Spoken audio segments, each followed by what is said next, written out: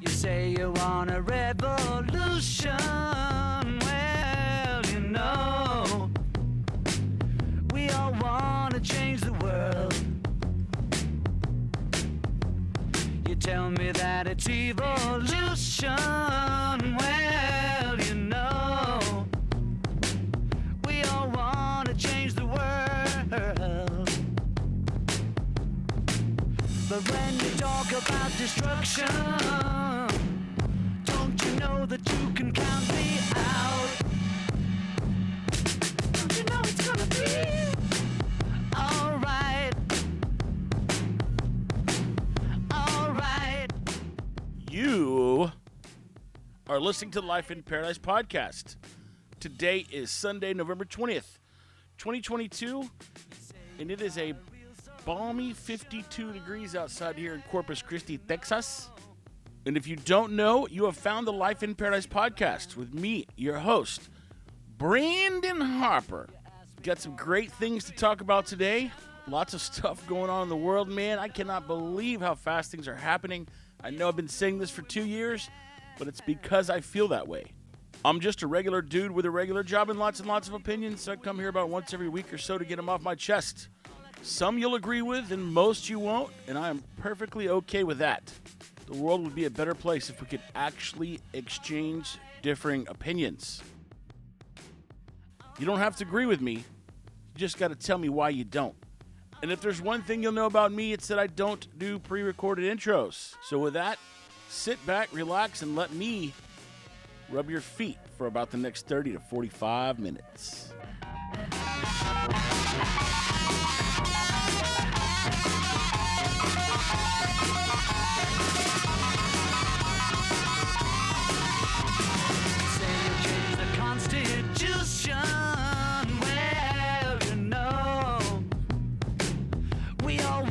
Change your head. You tell me it's the institution. Well, you know, you better free your mind instead.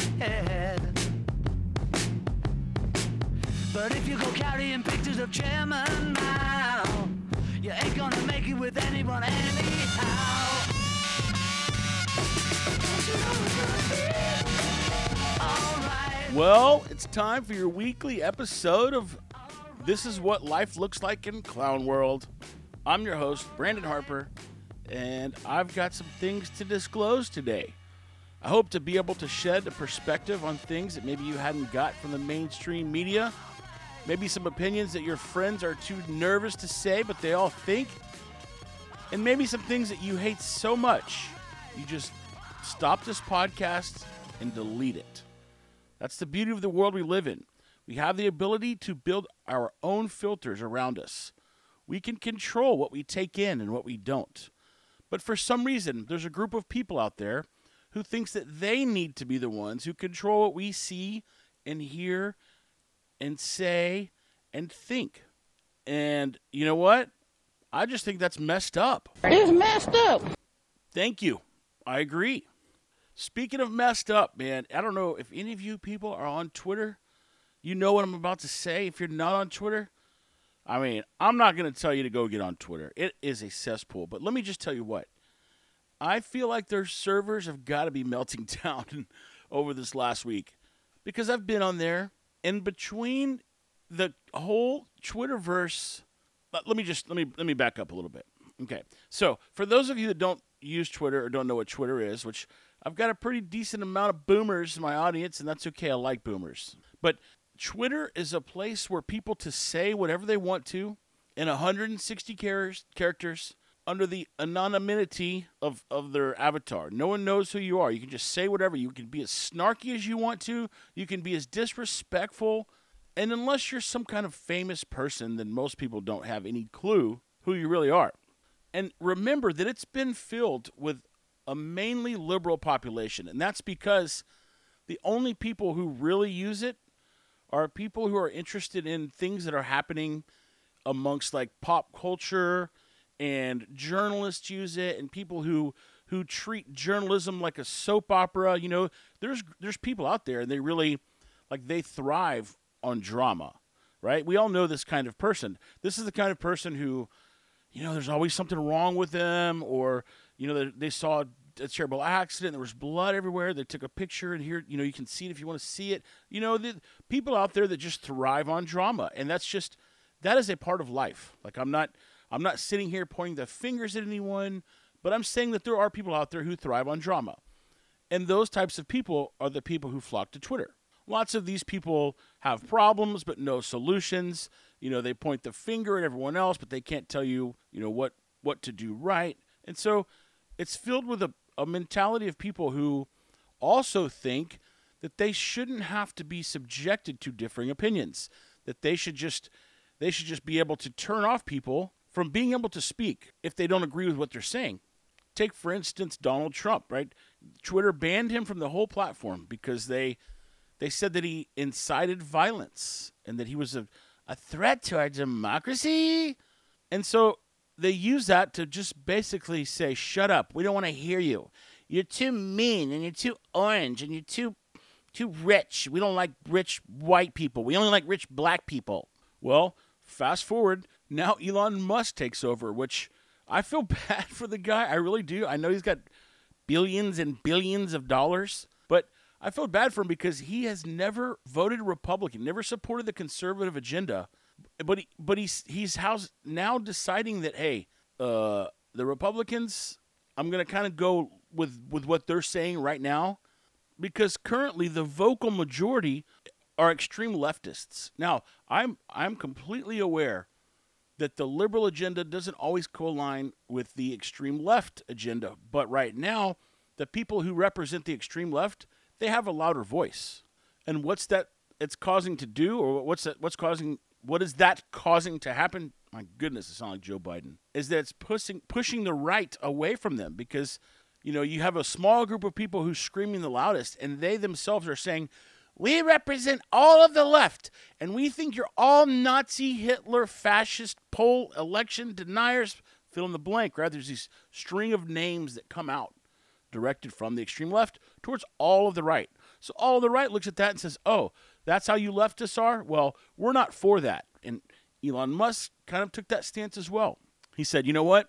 I don't like the way that Twitter's going. It's inhibiting free speech. It's censorship at its finest. And we don't need that. We need to be able to speak freely. And I don't know, somewhere along the way, free speech is being touted as something that the right wants and the left doesn't, right? The left is now saying that, you know, maybe the world needs a filter, and maybe we shouldn't be allowed to spread hate and misinformation and disinformation. And, you know, we should have a group of people that get to pick what gets said and what doesn't, because, you know, all you stupid people are too dumb and you might incite violence. And then you got guys like Elon saying, yo, time out. Everyone needs to have a voice. Regardless of how stupid we think they are, people need to be able to speak. So then, all of a sudden, these Elon-loving, Tesla-driving, skinny jean-wearing, button-down shirt, computer programming vegans, they turned on Elon Musk, and now they all hate him, and it's hilarious. And I think Elon tweeted out at some point, like, you people do realize that I've never voted for a Republican, which I think is hilarious. And up until this past midterm, that's what he claims, never voted for a Republican. But regardless, so this past week, it has been a Twitter meltdown, because let me tell you what, Elon marched in there and he said, hey, this company's losing money. Now I own it. I'm the guy that's on the hook for the $44 billion that just got forked over to buy this company. And Elon's on the hook to a bunch of investors. He got a bunch of people to pitch in. He said, let's go in together, buy this company. I'll run it. I'll be the guy in charge. So he marched in there and he cut out, I don't know, 60, 70% of the entire workforce. He said, you're out. All you lazy slugs, get out of here. We don't need you. We're going to figure it out on our own.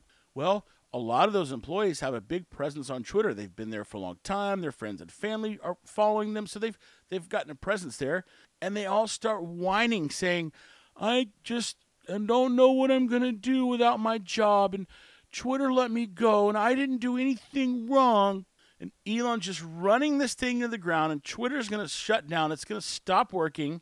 And I couldn't believe it. I couldn't believe the attitude of these people who think that like they have a right to use Twitter. It just became very apparent to me that these people don't really understand how businesses work. And these people have grown up in the tech industry, and they've never seen a downturn. They've never seen things get tough. They've never been through a period where a business has to tighten its belt and cut back on expenses. And so Elon did things like shut down the cafeteria because he figured out that it was costing $400 per meal to be open.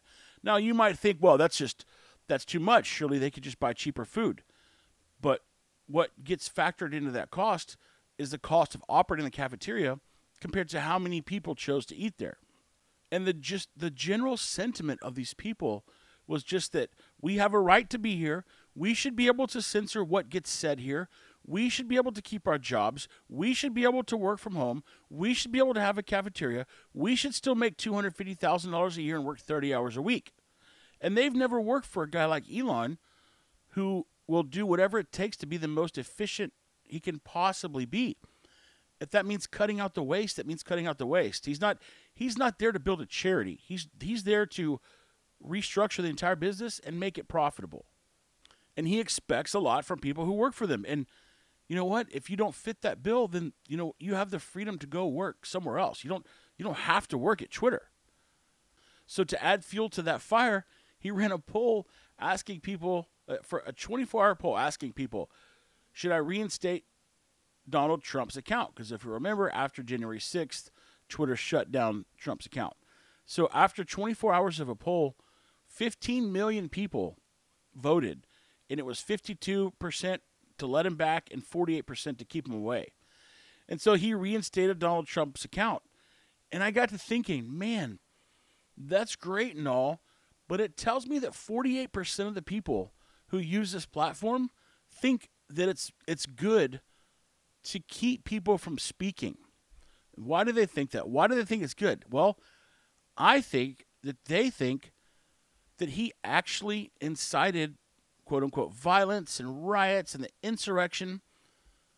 And I think that they think that, I know this is a lot of thinking going on here, but I think that they think that because they trust the media. They trust what's being fed to them. I went back and looked at Trump's timeline, and all the tweets leading up to the event were like, let's stay safe, no violence, respect the Capitol, we don't want any trouble. It was just 4 or 5 tweets about how we're going to just protest, but the media attacked him. And I think, in my heart of hearts, and I know this is going to make me a right-wing conspiracy theorist, and I'm okay with that, but I really do think that someone, I don't know who, I'm not going to speculate who done it, but someone coerced these people into going into the Capitol. Now, the motivation for tricking them, I don't know. I could equally see it being someone from the left or someone from the right. Me, I suspect this is something that someone on the left is up to. The reason I think that is that there's been a video going around of this guy named Ray Epps. They've identified the guy. They know who he is. There's 4 different videos of him trying to gather people together saying, it's time to go into the Capitol. We're going to go in there. And this guy's by himself. He's got no one with him. And even the day before when he was saying that, he would say, we're going to go in there tomorrow. We got to go in. He kept making it a point to say, we're going to go in there. We're going to go inside. And someone that was around him even said, they started chanting, Fed, Fed, Fed, Fed. So that tells me that that's going against the narrative or the general consensus of the people who were there at the protest. And so once again, this is another example of things that may not be what they appear to be. And I think, and I've said this before, as we go through time, as we progress with technology, the ability to decipher truth will become less and less. We will no longer have the ability to look at something and say, oh, that's a video, it's real. Or someone said something, they're representing side whatever, fill in the blank. This is not too dissimilar from the clip I played last week about the lady who was allegedly cheering for transgender or drag queens in schools. I think that was someone that the right put in there to do a bunch of rabble-rousing to rally the right. And I think that this guy, this Ray Epps guy, was put in there by someone, left or right, I can't say, but probably the left. And the reason that I think that is because he hasn't gotten any trouble. All these other people have been arrested and fined and pistol whipped, but nothing has happened to this one guy. So I don't know. That's my theory on the January 6th. I kind of spun off a little bit, but Twitter has been Sodom and Gomorrah. And Elon knows what he's doing. He knows how to get engagement. He's not an idiot. He's a smart guy. And it's working. Twitter, the numbers of active users is just going through the roof, apparently. And so what's really funny, too, is that CBS, the big news company, big TV channel, run by some other people, they come out and they go, due to concerns of safety or something ridiculous, we are pausing our use of Twitter. So they stopped. 24 hours later, they're back on. They are back on. And so, like I've always said, people are addicted to the dopamine release that they get when they see those mentions and those replies, and they're just fighting with people. It just gives them a release that they can't get otherwise. And so it's so funny because all these people who are so mad about Elon taking over and so mad about the direction of Twitter and so excited to see Twitter run into the ground, even though it's this beloved platform and all of their memories are going to just go away at the hands of some stupid, greedy billionaire. All of them cannot leave. They cannot leave Twitter. And I think Elon knew this. I think he's smart enough to know that these people are physically addicted to the feeling that you get when you hit that tweet button. Because if they really wanted to sabotage it, they would all cancel their accounts. They would cancel their accounts, delete the app, and that would be it. But they cannot do it. They cannot do it. I tell you, they cannot do it. I'm sitting there tweeting, bing, bing, bing. Now, on top of all this, I, for the first time, and I've been told this before, but I never actually synced it with my own eyes, how much faster Twitter delivers the news than anything else. It's this FTX scandal, which I'm going to get to in a little bit more details in a bit. I know I blazed through it last week, but I'm going to talk about a few more things and break it down to a simplisticality level. But the speed at which things are getting released about this FTX deal is incredible. It is incredible. There's a product on Twitter called Twitter Spaces, and it's audio format where you can talk and people can listen. As many people as they want to can listen. And this one guy was hosting a Twitter Space, and he was asking people who have worked for the company and whatnot to come forward and tell their stories. And so it got to the point where this guy was releasing information so fast that Reuters was contacting him to verify information that they had gotten to see if it's true, which is, it's unheard of. This is just a regular guy who's like, I think he's an investor somewhere in Europe, heavily into the crypto space, and he has probably a decent following on Twitter, but decided to start doing these marathon Twitter Spaces, and all these people were just divulging information. So this is going to get messy. It is going to get messy, but Twitter, I think, is going to turn into something way bigger than what it is. You see, Elon's got plans for it. He hasn't really disclosed what it's going to be, but he has said in the past that he doesn't understand why we don't have one app that can do everything. Why do we have all these apps that do different things? That one app could do everything. And they have this in China. It's called WeChat. And I know people instantly think, I don't want to do it. Anything that China does ain't no good for us. We're not China. We're America. We're free. I know. I get it. But he's kind of right. He's kind of right. We can make it all built into one app. I mean, how many message platforms do we deal with? And I know that there's some people listening to this that say, well, I don't get on any social media. I just use my text messages and look at my newspaper. And that's fine. That's fine. But for businesses, entrepreneurs, people who are running businesses, they've got all these message platforms they have to contend with. They've got to deal with the text messages. They got to deal with the Facebook messages from people asking questions about their business. They got to deal with the Twitter messages. They got to deal with Slack messages. It's never ending. They got to deal with email. You see, and so this gets confusing for someone that's trying to keep up with all this. Like, we should just have one platform or an aggregator that puts all the messages together and gives you one place to respond to all of them. And Facebook's tried doing this, but it's a it's a shit show, okay? It's terrible. Just like everything else they do, it sucks. So this is part of Elon's plan, is at least what everyone's speculating. He also wants to incorporate a peer-to-peer payment system.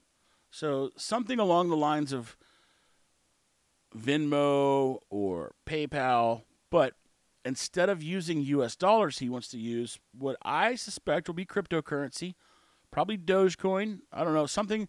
It's going to have to be something that's not volatile, means it doesn't move around in price too much. But I don't know. I trust the guy. He's going to figure it out.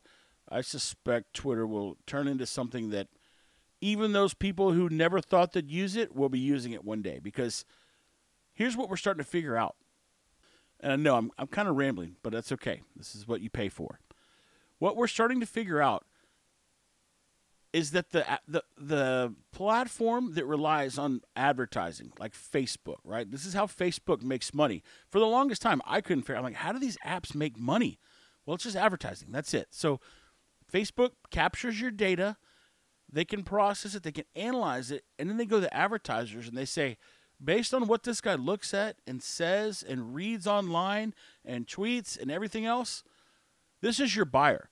This guy is the guy you need to market to. Well, that's valuable to companies who are advertising on a national level or even a local level. But what we're starting to figure out is that now there's so much competition for users' time, which means there's so much competition for advertisers, right? Because if I'm an advertiser, I want to get in front of users. I don't care what platform they're using. I just want to be able to shove my ads in front of their face. So now what these platforms are really competing for is user time. They want users to be on their app more than the competition. So, for instance, Facebook, they want more time than TikTok. And TikTok wants more time than Instagram. So they're all competing for time. And that's caused a fiercely competitive environment where they have to offer low prices to advertisers in order to make it worth it for them to advertise on their platform. And when you've got a company that's run inefficiently, like Twitter was, like Facebook is being run, eventually the money coming in can't keep up with the money going out. And so this is going to happen, in my opinion. This is just my philosophizing. I looked at my 8-ball last night, and this is what it told me, that these tech companies who are relying on advertising are going to go away, or their model's going to have to change, or they're going to have to pivot. Now, this is like Facebook, Snapchat, Instagram, all these guys, because what we're figuring out is that users go to where creators go. And I use that term loosely, and I don't really like the term creators, but creators are people who make things that you want to see. And people tend to spend more time interacting with them than they do their friends and family and random people making pictures, because the creators are incentivized. They get paid by the advertisers for making things that entice users. So there's added value there for advertisers. They pay a guy in the middle. Just think of it like a comedian at a comedy show. And if I was an advertiser, which would be more valuable? Putting a message up on a screen in front of all these people who are sitting at the comedy show saying, here's why you should buy our coffee, or to get the comedy guy, the comedian, to say in the middle of a show, hey guys, you ever tried such and such coffee? Man, it's good. And then they go into a joke and then work it back in later, right? Which do you think is more valuable? Well, obviously it's more valuable to have the person endorse it that you paid to come see. And so this has caused the rise of influencers. This is the creator space. This is why YouTube works. Now, I still think that the companies are going to have to tighten their belts. The companies who sell ad space and pay creators are going to still have to tighten up. And that's because advertisers now have the ability to contact these creators directly, and they don't even have to use the platform as an intermediary. So it would be like the comedian having an agent, right? And before, like up until pretty recently, the agent would have to sell the comedian's endorsement to the advertiser. Now the advertisers have the ability to contact and communicate directly with the person who's doing the endorsement. Remember, all technology is just another step to cut out a middleman. In this case, right? Going to the moon is a different technology. And so I think, or it's my opinion, that we're about to see a big economic downturn in 2023. And none of these big tech companies have ever seen a downturn. They've arisen from the dirt to the top of the mountain between 2008 and now, virtually. I mean, guys like Microsoft have been through it a little bit, but the Zuckerbergs, the Twitters, the Snapchats, the TikToks, they've never seen a bust cycle. They've only seen boom times. And I think what it's going to do is wash out the inefficiency. All these tech guys that have been making $300,000 a year working from home, 20, 30 hours a week, that's about to go away. And they don't know how to use shovels. You know what? You know what's about to get real cheap? Waiters. Waiters are about to be a dime a dozen because these tech guys, they're not going to have work. Now, I say that. I'm being a little exaggeratorily offensive, I know. And I don't think it's going to be that bad because I do think that as we progress into the future, more technology will be incorporated into our lives in the long run.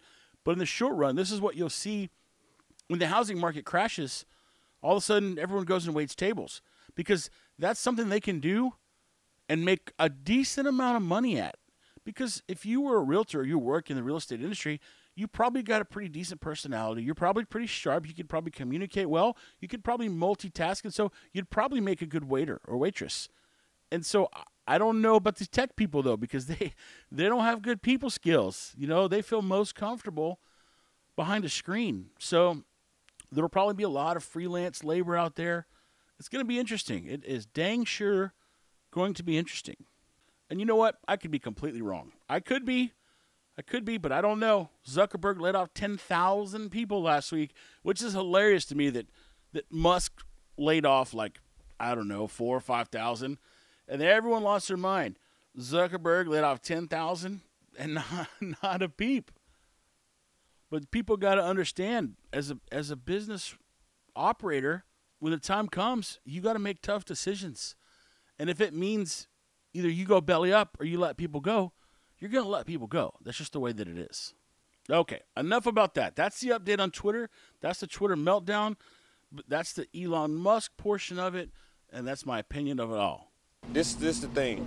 If you can make federal laws to protect the bird, which is the bald eagle, you can make federal laws to protect people. I love that disclaimer. You can bald eagle. It's the bald eagle. It's the bald eagle, which is the bald eagle bird, which is the bald eagle. I love that. I love that disclaimer.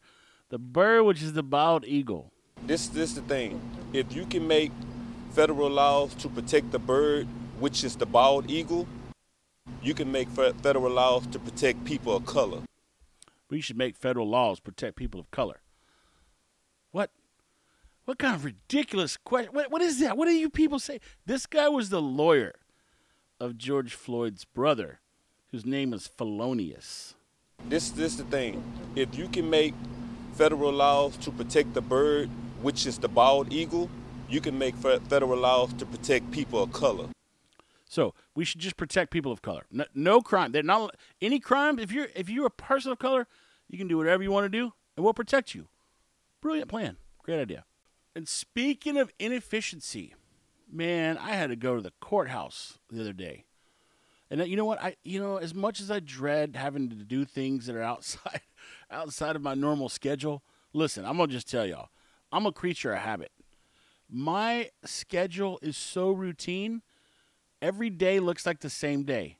eat except maybe Sundays. Every single day, I go to bed at the same time. I wake up at the same time. I go to the same places. I drive the same vehicles. I do the same things with my dog. And, some people would say it's boring, but for me, it eliminates the need for me to have to make a bunch of decisions. It just allows me to do what I need to do and focus on the things that I want to or need to focus on. So that's just me. So when I have to go outside of my routine, I get kind of fussy about it. I get a little grumpy. Well, the other day I got a ticket. I got pulled over. I was driving along and my phone rang and I looked down at my phone. I picked it up and I looked at the number and I didn't answer and I sent it to voicemail. Well, a silly motorcycle cop was right next to me and he happened to look over and see me picking up my phone and he pulled me over. And he didn't like it when I questioned him. So he gave me a ticket. Operating the motor vehicle while using a non-hands-free device or something. And I said, "Are you sure that I can't even pick up my phone to look at it?" And he just looked at me and goes, "Are you asking me if I'm sure?" Yes, I'm sure. And so, you know what? Maybe I shouldn't have asked him. Maybe I should have said, "Yes, boss, please give me my ticket. Let me go my own way." And I think that these guys need to write tickets to justify their existence. But either way, we have a budget line. We have a budget for traffic tickets. What does that tell you? What does it tell you when a city or a municipality has a budget? Meaning we need to get this much money in revenue in traffic tickets. We're going to count on this much money. That's just stupid. That is a terribly run entity. The goal should be for zero. The goal should be to have nobody speed and nobody do anything. So, okay, I'm not going to go off on that tangent right now. So I got the ticket. I pleaded no contest or not guilty or something. I wanted to go talk to somebody. I wanted to present my case because he also gave me a ticket for failure of registration, which he has it in his computer. The truck was registered. I just hadn't put the new sticker on it yet. So he could have seen that, and he wanted to be Johnny Tough Guy. So I march up in the courthouse, and I go through. They got this silly little metal detector, that who knows cost how much. Some brother-in-law provided it. And I go through, and I'm emptying my pockets and taking off my hat and walking through the line. And the little dude, this guy's about 5'4", probably 225, maybe 250, and looked kind of like Santa Claus, like a midget Santa Claus. And so I walked through the little metal detector, and he mumbles some. I go, "Hey, buddy, I cannot hear you. You're gonna have to speak up." And he kind of looked at me like he was mad at me for calling him buddy and telling him to speak up. He goes, "Oh, well, okay, buddy." And I was like, "Look, I just can't hear you. You're over there mumbling. What do you need me to do?" And I know I was probably in the wrong. Okay, but here's what I figured out about myself in my 44 years of life. I've figured out that I don't like bullies. And I will be so nice to people. I will be their best friend. But the minute that I see someone's trying to flex their position of power or use the badge on their shirt for a way that they would never behave otherwise, I kind of call them out on their bluff. And I kind of give them a taste of their own medicine. And I kind of prove to them that, I'm not the kind of guy that you can just bark orders to and mumble at the same time and expect me to just bow down, because that's just not me. That's just not how I was raised. And right, wrong, or indifferent, I know that about myself. I like to think that I maintain justice. And if the guy would have asked nicely, "Hey, do me a favor, step over here, do this. I need to put the metal detector wand up your butt," whatever. I responded to the way that he was talking to me. And to the untrained eye, or the people who don't know me, they're probably thinking, "You're just such an asshole." Well, maybe I am. I don't know. But if you're nice to me, I'll be nice to you. I can guarantee you that. So anyway, this guy was mumbling too. I said, "I can't hear you, buddy. You're going to have to speak up." And, he spoke up a little bit. We did our deal. We go, "Show me your belt buckle." I said, "What? Are you saying show me your belt buckle?" He just looked at me. I showed him my belt buckle. I spun around. He goes, "Show me your belt buckle." I go, "Oh, show you my belt buckle again?" Okay. He's like, "Well, I didn't even just see it the first time." And I don't know. Maybe I'm being catty. I don't know. But the guy just had an attitude, something about him. I started to walk off. He goes, "The stairs are closed." And I couldn't hear him. I wasn't sure he was talking to me. I don't like it when people are talking to me and they're not looking at me or towards me. The guy was looking away, staring outside the window, goes, the stairway's closed. So I kind of heard him, and I thought, you know what, I'm going to make him tell me loud and clear. So I started walking up the stairs. He goes, sir, the stairway's closed. And I go, okay, no worries. Turn around. Went back to the elevator, went upstairs. So this is how it started off. So I'm already in a grumpy mood, and I just walk around thinking, this place is so inefficient. There's people here that are just wasting time, wasting money. So I go in the courthouse, in the courtroom, I sign the little thing, take your hat off, turn your phone off, do this, do that. We're all just sitting there. The bailiff makes us all sit like on a separate pew. I don't know what they're called, but the big long benches. I sat down next to somebody within 3 or 4 feet of someone. He said, sir, I need you to go up there to the front. I was like, okay, all right. So we just sit in there for like 45 minutes. Nothing's happening. There's a judge at the front of the courtroom. She's got a big screen in front of her face. They're all surrounded in plexiglass like freaking circus animals. And so we're just sitting there for 45 minutes. No one says anything. And I finally go like, hey, what's the protocol here? What are we doing? Sir, we'll call you when we're ready. And I go, okay. Just looked at my watch. Can't play on your phone. Can't do anything. Just sitting there enjoying the silence, looking around, wondering why everyone else is there. There's like 7 people in the room. Finally, they start calling people in the back door. There's a door in the back of the room. They're calling people back there. The DA calls me back there. I explained to her my situation, and she drops everything. And I just pay the court fees. And she goes, as long as you don't get a ticket in 90 days, you can go.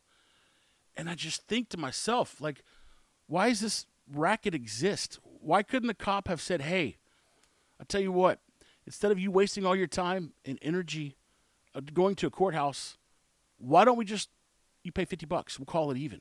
And I'm not saying like take a bribe, but we should be able to look at the statistics and say, of all the people that we gave these meaningless violations to, this percentage of them, we allow them to go with only court fees. So maybe the cops could start using their judgment and say, hey, typically these 2 items would cost you $280. But I tell you what, I can see your registration was paid for. You need to go home and you need to put it on there today. Do you understand? Yes, sir, I understand. Okay, you didn't really understand the rules about the cell phone deal. I tell you what, $50 to the court and you could go. And I would go. And I would be happy because how much time and energy and money was spent on my 4 hours. That was just me. I don't know, it was like 3-4 hours worth of my time. And then I thought, and I've talked about this before, but punishments are not severe enough. Punishments don't stop behavior. Generally. Even the death penalty. I mean, people still kill people. Even though we know that we might get the death penalty. But I'm of the opinion that if we stiffened our punishments, we would get less crime. And that's because to make a behavior go extinct, you just punish the behavior. You make it so that the outcome is not worth the behavior. And I know there's people out there that are saying, well, you can't cut off somebody's pinky because they were just speeding. Okay, maybe we don't need to cut off pinkies. But what if speeding was, if you got caught speeding 30 miles over the speed limit, you lose your license for a year. And then maybe we wouldn't have to waste our time dealing with these things. But here's the caveat. Remember, these cities have a budget line. They have an expected amount of money to get from these violations. So if they make it too stiff and they persuade the people from not doing the crime, they'll no longer receive their revenue. And so what the courts do is they balance it. They have to say, okay, what is the highest amount that we can make this fine and people will still continue the infraction? And I bet that conversation doesn't happen out loud. That goes back and forth, and they use numbers to make decisions. And they say things like, well, about right here is where we think it needs to be. Yep, that looks good. And so it's not an open discussion about like, well, if we go too high, no one will do it. And we need money. It's just an unspoken way of doing things. And nobody wants to be the one to accuse people of doing that because it doesn't look good, right? That's your job. That's what you do for a living, is you work for the court. You help make decisions. And if you do something that makes the court less money, well, now you're an idiot. And now you're the one that has to give up coffee because they can't afford to pay for it because there wasn't enough tickets written. It all goes down to money. It all boils down to money. I think about what Elon's doing to Twitter, and he's going there and gutting it, and he's pulling out all the wasted space. And he's getting guys that want to just work, and they want to grind, and they're ready to write code, and they'll stay up there all night, and they'll work on 3 hours of sleep, and they'll drink Red Bulls, whatever it takes to get the work done. And I wonder what would happen if we could do that to the government. If we could just slash it, if we could cut out all these worthless programs where people are just taking in money. For example, the business of housing the homeless. You wouldn't believe it. You would not believe how much money New York spends every year on housing the homeless. I don't want to quote it, but I want to say it was like the $2 billion range, something like that. I could be a little bit off, but it's a large amount of money that they spend every year to help house the homeless. But the homeless population is still growing. And that's because there are people out there that are being extremely wasteful and inefficient with the money. You see, this guy goes out there and he starts a charity, a charitable organization. He raises money to help the homeless. And then he goes to the city and he says, hey, I've got this charity. I'm raising money to help the homeless. We would like to be the ones to help get some housing built. And then he goes to his brother and he says, hey, you're a home builder. Guess what? You're going to get the contracts on all these houses. And he's got another buddy. His buddy works for a grocery distribution company. And he says, hey, you guys are going to get the contract for all our groceries. And so you can charge us whatever you want to do. And then what happens? The money goes back to the guy who's created this program. I know it might sound cynical. I know it seems like it's just a bunch of finger pointing and that people don't really behave that way. But I promise you, people behave that way. The human desire to acquire is limitless. It doesn't end. And when people, these aren't stupid people. These are smart people. They see loopholes. They can take advantage of things. They've been in the position to do that their whole life. They know the right people. And it's right there on the edge of corruption, right? Because who's going to criticize the guy that started a foundation to help house the homeless? Nobody wants to be that guy, and they're aware of that. This is why I'm just of the opinion now that everyone should question everything. The key to having a fair election is to question it. Just blame everyone for cheating every time, both sides. Because if we do that, then maybe the people who have been getting away with cheating will be too scared. And I promise you, no matter what political side you side with, or no matter your political affiliation, not everyone on that side is innocent. There is neither party is comprised of righteous, upstanding, high-value citizens. And the minute that people can understand that is the minute that maybe we can all start holding them accountable, that we can be the ones who call them out on their bullshit. The American dream was to hustle. The American dream was to grind. The American dream was to add value to things, to create wealth. And in order to create wealth, you have to add value. Otherwise, it's just a Ponzi scheme, or you're sponging off the government. And we've gotten to a point where we allow that too much. And I think it's our job. It's the low man. It's the plumbers. It's the electricians. It's the framers. It's our job to call these people out because they're cronies. Their buddies that are right there with them, they're not going to do it. And the people that are above them, they're not going to do it because they're getting fed too. This is why this whole crypto space is collapsing right now. And this kind of leads me into my next topic, is that if something doesn't add value, it's worthless. And all these crypto scams are the perfect example. I know some of you are saying, But Brandon, you've been saying how great crypto is for like 5 years now. and I agree, I have been. Cryptocurrency will change the world. Maybe not cryptocurrency, but blockchain technology is going to change the world. There's a lot to unpack. I'm not going to get into it, but Bitcoin is not the same as all these other 20,000 cryptocurrencies. It's totally different. But this whole FTX collapse is showing us that no matter the hype, no matter how much we love things, unless they're adding value to our lives, they will go away. And I said that all along. I said until these things are actually doing something, they're worthless. But Bitcoin, for example, it does something. It allows us to create a digital asset that can be proven and verified where it is, when it went there, how it got there. There's a certain number of Bitcoin that will ever be produced. You can't reproduce it. You can't inflate it. You can't hack it. And so that's value. And this is the very, very beginning of the blockchain world. Just all Bitcoin can do is basically what a fax machine did in the early 90s before computers ever got to be real. It's just moving numbers from this wallet to this wallet, from this file folder to this file folder, and this file folder to this. That's all Bitcoin's doing. And so that tells me that we're super early in this whole space. And so I want to break down, it kind of in layman's terms, what's really happened at FTX. Okay, so I gave a quick run through last week about these connections that are unscrupulous, and that there's probably some fraudulent and shady things going on connected to people that are way above this kid. But I want to just give the quick rundown on how this thing collapsed. So you got this guy, Sam. He comes out of MIT, works at a job, starts programming this exchange to trade crypto. So think of it as like a stock exchange, but with cryptocurrency.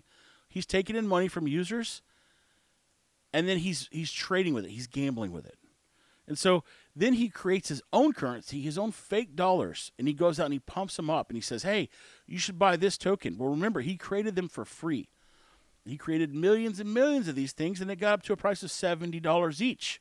Well, he was selling them and making the money. And then on top of that, he was investing user money. So this guy wasn't adding value to anyone's life. He wasn't doing anything to provide people with things that are worth paying for. And so it all fell apart. And now you've got this kid who is being completely sheltered and protected by the mainstream media, who is deeply embedded into the left side of the political spectrum. So this guy's defrauded 1 million people in the tune of about $8 billion. Okay? When Bernie Madoff did this, he was in jail within 24 hours. This guy's still hanging out in the Bahamas. He was seen walking into a convenience store a couple days ago. And the people who have accepted money from him, right? Remember, he gave $40 million to politicians. The people who make and enforce the laws, he gave them money. And so it wouldn't surprise me one bit if nothing happens to this guy, because he's in bed with the right people. He's given the right money to the right people, and they owe him favors. Let me just break something else down for you. So he started this company, FTX, okay? Now, when someone wants to start up a company and they're trying to acquire funding, right? So when people start companies, they don't always start with just money in their own pocket. They don't work for 5 years, save up $100,000 and start their company. What a lot of people do is they have this idea and they go pitch it to investors, and they say, here's what I think we can do. Here's how much I think it'll cost, right? So they don't want to start out with themselves and a programmer. They need to start out with more so they can scale faster. This is what you call a fundraise, or the raising of funds. And it gets kind of complicated. There's different rounds, there's different types, there's different relationships that you can have with these people that are starting up companies. But just to give you an example, a guy who doesn't have any experience in a startup company, and startups are hard because you're starting out with $0 profit. You're starting out in the hole. You got all this debt that you got to figure out how to pay back, and you have no money coming in. But you still need things like programmers, janitors, secretaries. You know, the list goes on and on. If you're going to start a big company, you got to start a big company. And so there's tons of pressure on these guys to become profitable. And so the average startup funds that someone can raise with no experience in starting a company and running it. Remember, this guy was like 26 years old. He had never led a corporation, never led an organization. He only worked at a little trading firm for a couple of years after college. Had no experience. And typically someone in that position, if they have a phenomenal idea, and if they're well connected and their parents are rich and they know the right people, the right country clubs, they can get maybe 50 million if they're lucky. Some guys have been known to get 100. And then what happens is you get your first little bit of money and you start working and you start building and you start producing. And then if you're showing that you don't even have to be profitable yet, but you got to show that you're clawing your way out of the hole, that your idea is working, and that you're a competent manager, and that you're a good founder, and you're grinding to make it work. When they see that, they'll come and they'll have another round of fundraising, and they'll throw you a little bit more money.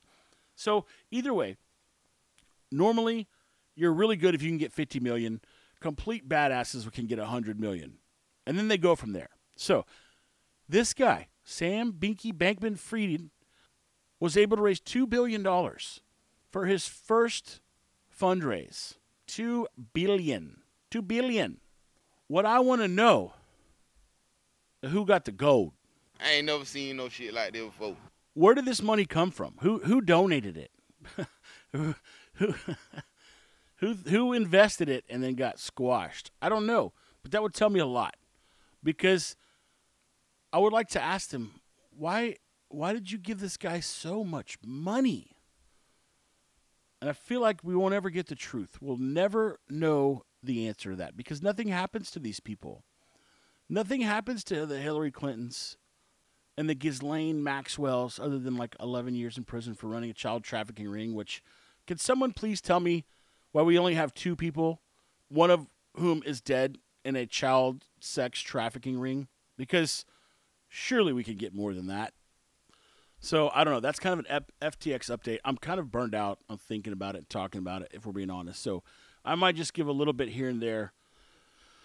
I feel like today's been extra long-winded, so I'm going to move along. But that's where we are with the FTX. The guy's still on the loose. No one knows, what's going to happen to him. Everyone's mad that he's not arrested. You've got a couple guys in the investment community who are like, he just made a mistake. You should be nice to him. Which, those guys are being made fun of, and it's kind of turning into a big soap opera. I will probably never take the time to read the book or see the movie, because I'm seeing it all in real time unfold before my face. I want to whip his behind. That's what I want to do right now. If I thought they wouldn't take me to jail, I'd whip his behind right now. Surely you guys didn't think that I'd make it through an entire podcast without talking about Bo Jiden. Wrong. And I'm going to start clarifying. Whenever I play a clip that's from the week before, or if I go 2 weeks without a podcast and it's from the period of time between my 2 most recent podcasts, I'm going to indicate it so that you know that I'm not just recycling these clips, because to the layperson, it might just sound like he's just playing the same clips over and over again. But I'm not. These are all new. So here's Biden. It's hard for me not to laugh. You know what? I'm over. I don't get mad anymore. I think it's funny, and I will laugh at it. Energy Agency recently concluded that our significant climate investment will... I know you guys don't like stopping it, but I'm going to play this again. It happened kind of quick, but I want you to hear when he says recent. He's supposed to say recently concluded, and he goes, recent concluded. Just listen. I can't slow it down, but just listen. Then I'm going to let it play all the way through. Please understand that I'm not stopping. I'm not running it back. I'm going to push play, and the next time you hear me talk is when he got done talking. All right? Here you go. Energy Agency recently concluded that our significant climate investment will, quote, help turbocharge turbocharge the emerging global clean energy economy. I was reading their quote. Sorry. I'm back now. Turbocharge. I'm going to tell you what that reminds me of. But first, let's hear it again. So he says turbocharge, and then he fumbles around and he mumbles and he mumbles and mumbles, and then he goes back like 4 lines to turbocharge. This is something that like someone like in the 6th grade might do if they're giving a speech and they get confused, which I'm not knocking on 6th graders. That's perfectly fine. That is acceptable for a 6th grader. Maybe not acceptable for someone leading the free world. Turbocharge. Energy Agency recently concluded that our significant climate investment will, quote, help turbocharge the emerging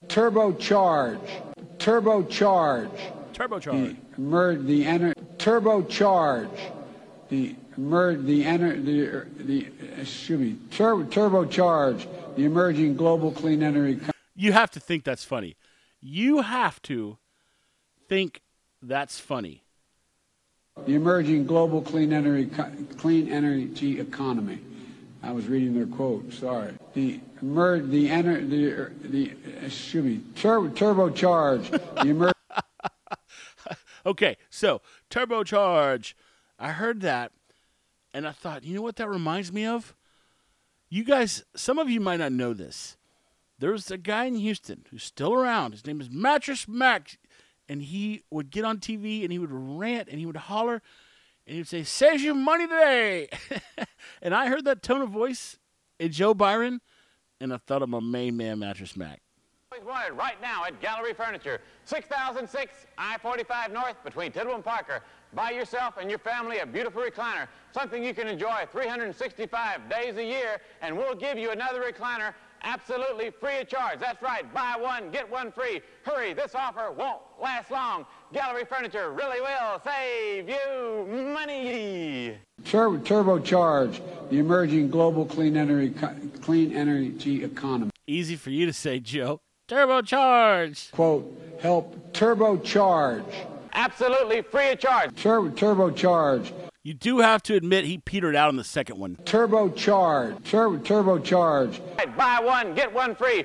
You know what would absolutely make my life is if I met someone who worked for Joe Biden and they were like, yeah, man, when we would try to get him excited and hyped up and we wanted to be enthusiastic. And so we would play these clips of this guy from Houston named Mattress Mac in hopes that it would we would tell him like, Joe, listen, Joe, try to act like this guy, okay? You see how he's animated and happy and loud? Just try to act like him, okay? Buy one, get one free. Hurry, this offer won't last long. Gallery Furniture really will save you money.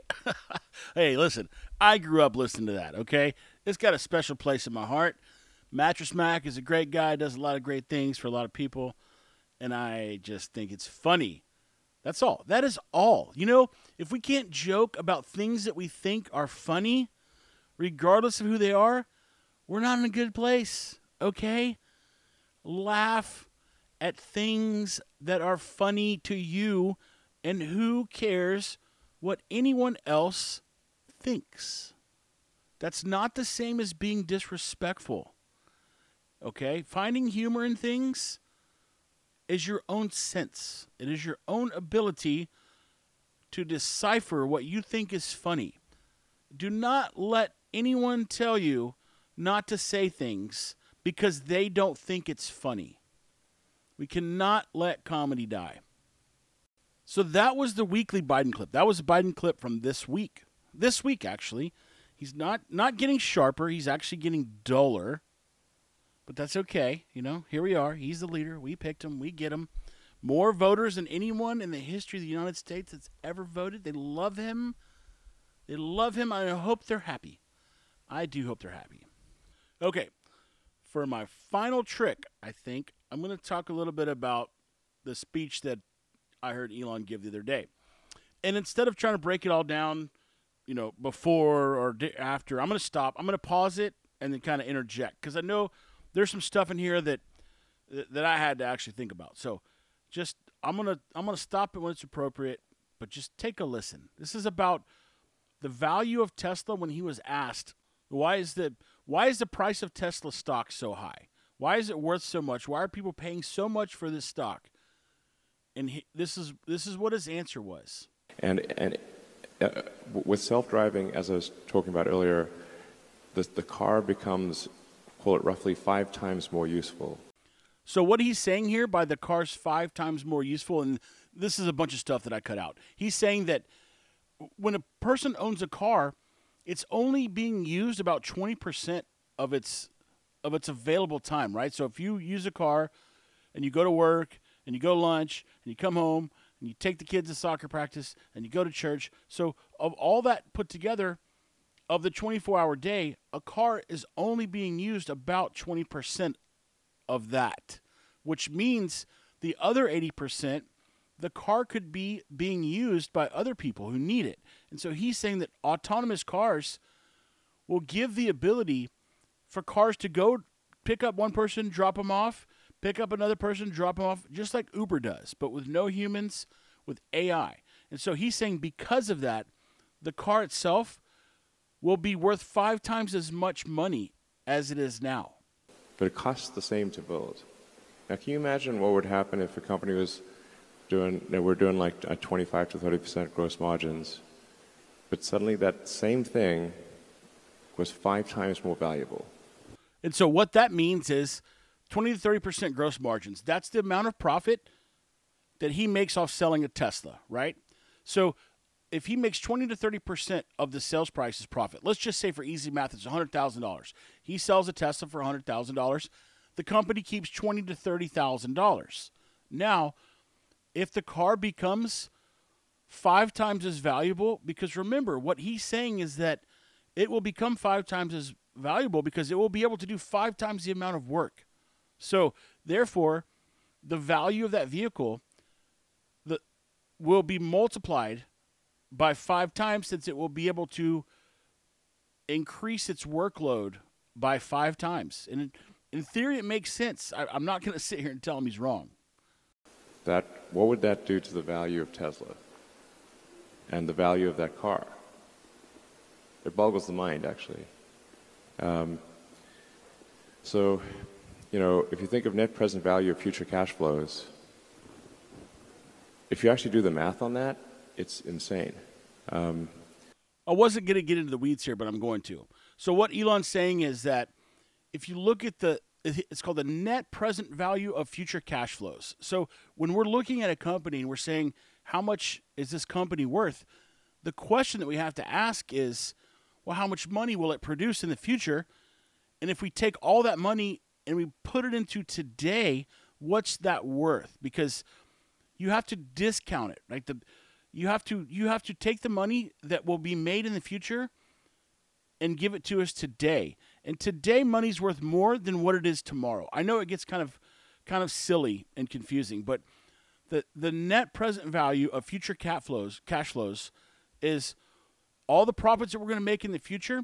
If we had all that money today in lump sum in one big chunk of money, the value of that. It's not the same number, because if we're going to make $10 million 10 years from now, it'd be worth maybe like $8 million today, because we would have the ability to do things with it and invest it and buy more resources and build more factories.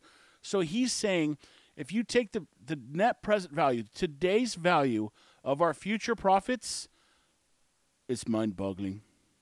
Then there's also the Optimus program, which is our humanoid robot. All this is he's talking about the Optimus, the robot that they're building that kind of looks like a human, and it's supposed to be able to do human tasks and perform functions and basically be a laborer is what he's getting at. The Optimus robot. Which we will leverage our manufacturing expertise and the intelligence we've developed for self-driving to have a useful humanoid robot. Now, the economy is fundamentally GDP per capita times capita. What in the world does that mean? So he's saying that the economy, all of the money that we produce and all the things and the goods and the services that are made in the U.S., it's a function of people. How many per capita just means number of people, or per person, right? So our economy is based on a number that's our gross domestic product. It's how much money and everything we produce divided by the number of people that there are. And so that's a limiting factor on an economy, because if you don't have a lot of people to produce a lot of things, you can't sell a lot of things. So the bigger the number of people to work and do things and produce things, the larger the economy can get, which is part of the reason why the U.S. has the largest economy in the world. We have lots of people. We also have lots of smart people. So Elon's saying people are what hold back economies from limitless growth. Because if you have unlimited workers, robots, then you can just keep building an economy. If you no longer have a constraint on capita because of a useful humanoid robot, it is not clear that there is any limit to the size of the economy.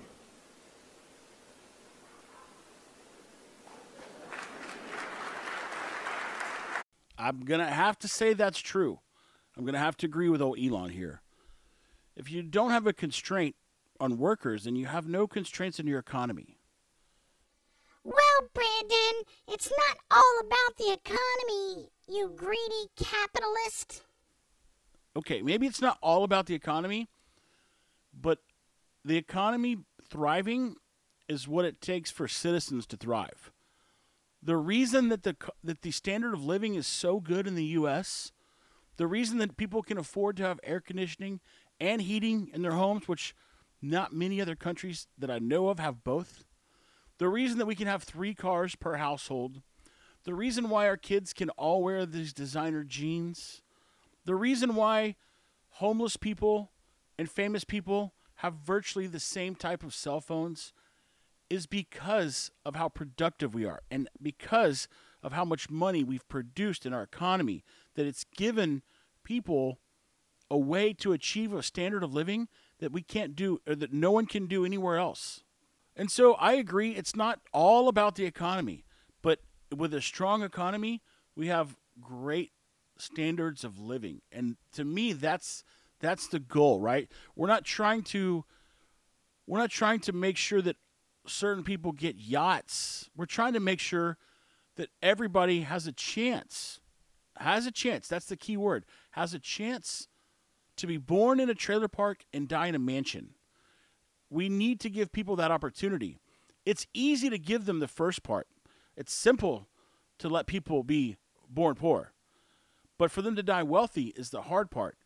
And the way that we provide that opportunity is through capital and through the ability for people to work and earn. And now you might be thinking, well, if we don't have robots, then we're not going to have work for nobody, and then they're just going to sit at home. I don't think that's true. The desires of humans are limitless. People want to, by nature, in this country, more so than not, although it might be going the opposite direction, people want to earn and accumulate and improve their lives and make sure their kids have nice things and go to the nice schools and they get to eat the good food. This is a desire that most people have. There's a small percentage of the country who doesn't care about that sort of thing. But generally speaking, if someone wants the opportunity to improve their life, they'll take it. And so as the economy grows, that opportunity will grow with it. And just hearing that blew my mind. I'd never thought about it. I'd never put 2 and 2 together, but it makes sense, you know, and from the standpoint where we are now, it seems like it's the way to go. Now, 150 years from now, when the robots take over, I probably would be saying something else. But he who has the most robots will win in the next 50 years. So take your pick, right? If you don't do it, your adversaries will do it. China will do it. Other people will do it. It's just a matter of time. And we have to learn how to build things and do them. And that was stupid. See, this is what happens. Like, I'm reading something and I'm thinking and I'm talking and I say things like, we have to learn how to build things and do them. See, I can just cut that out. I could just take that away and you guys would never know. But authenticity is important, in my opinion. See, if we had things like robots, if we did have a prolific workforce of robots, we could do things like build our own chips. Instead of having to rely on Taiwan to build our chips, which if China overtakes Taiwan and they cut off our access to these potato chips, it's estimated that it would crush our economy, our GDP, by 10 to 15%. That is basically somewhere along the lines of growing food in your backyard and trading away bullets. I mean, that's a 1 year shrink of 10 to 15% of GDP is something like no one that's listening to this has ever witnessed before. I'm going to go back and look what the Great Depression did. And I'll report back next week. I'm not going to do it right now. I'll go look it up. I'll report back next week.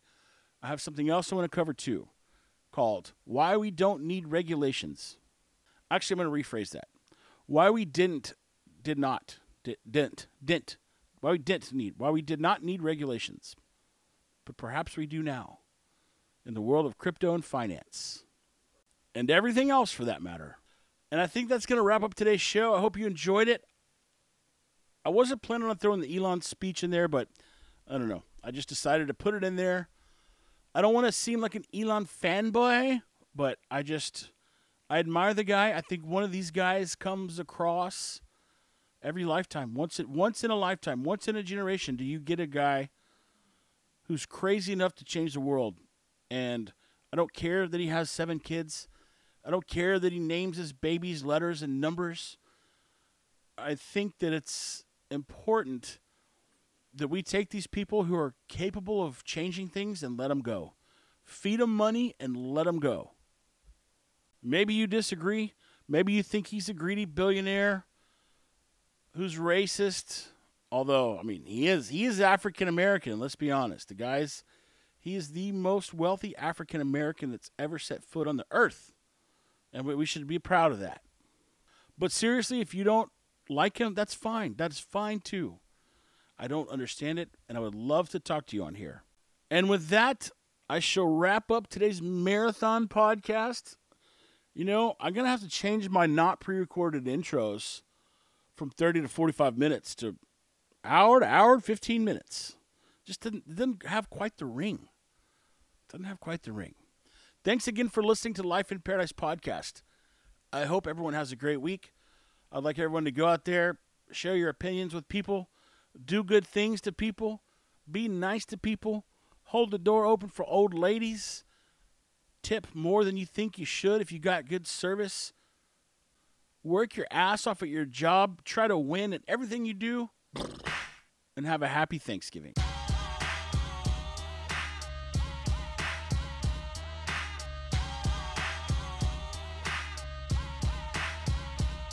You know it ain't no stopping all the dogs I'm dropping. It's Friday night, so everything is popping. I got stand to spin on the hand, so let the games begin. Yakety yak, don't talk back or a song. Calling up Earl on the court phone. Mac 10 just got out of court, rolling through the hood in the super sport, bumping too short. 18 got the rear view mirrors vibrating and deep dish datings. You know how we do it, ain't nothing to it but the floss. Overcrowded, Harrison Ross, cause if you fuck with us, we leave scars.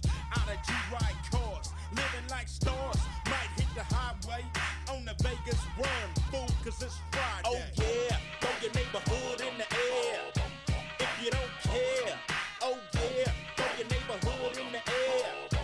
If you don't care, standing outside on a Friday, living on the edge. Cause we all got them hard heads. It seems like we all are waiting for the drive-by, playing tag with Satan, but we chillin'. Yeah, we ready and willing. You hear about the latest West Side killing? 40 sippin', set trippin', 4 dippin', pistol grippin', never slippin'.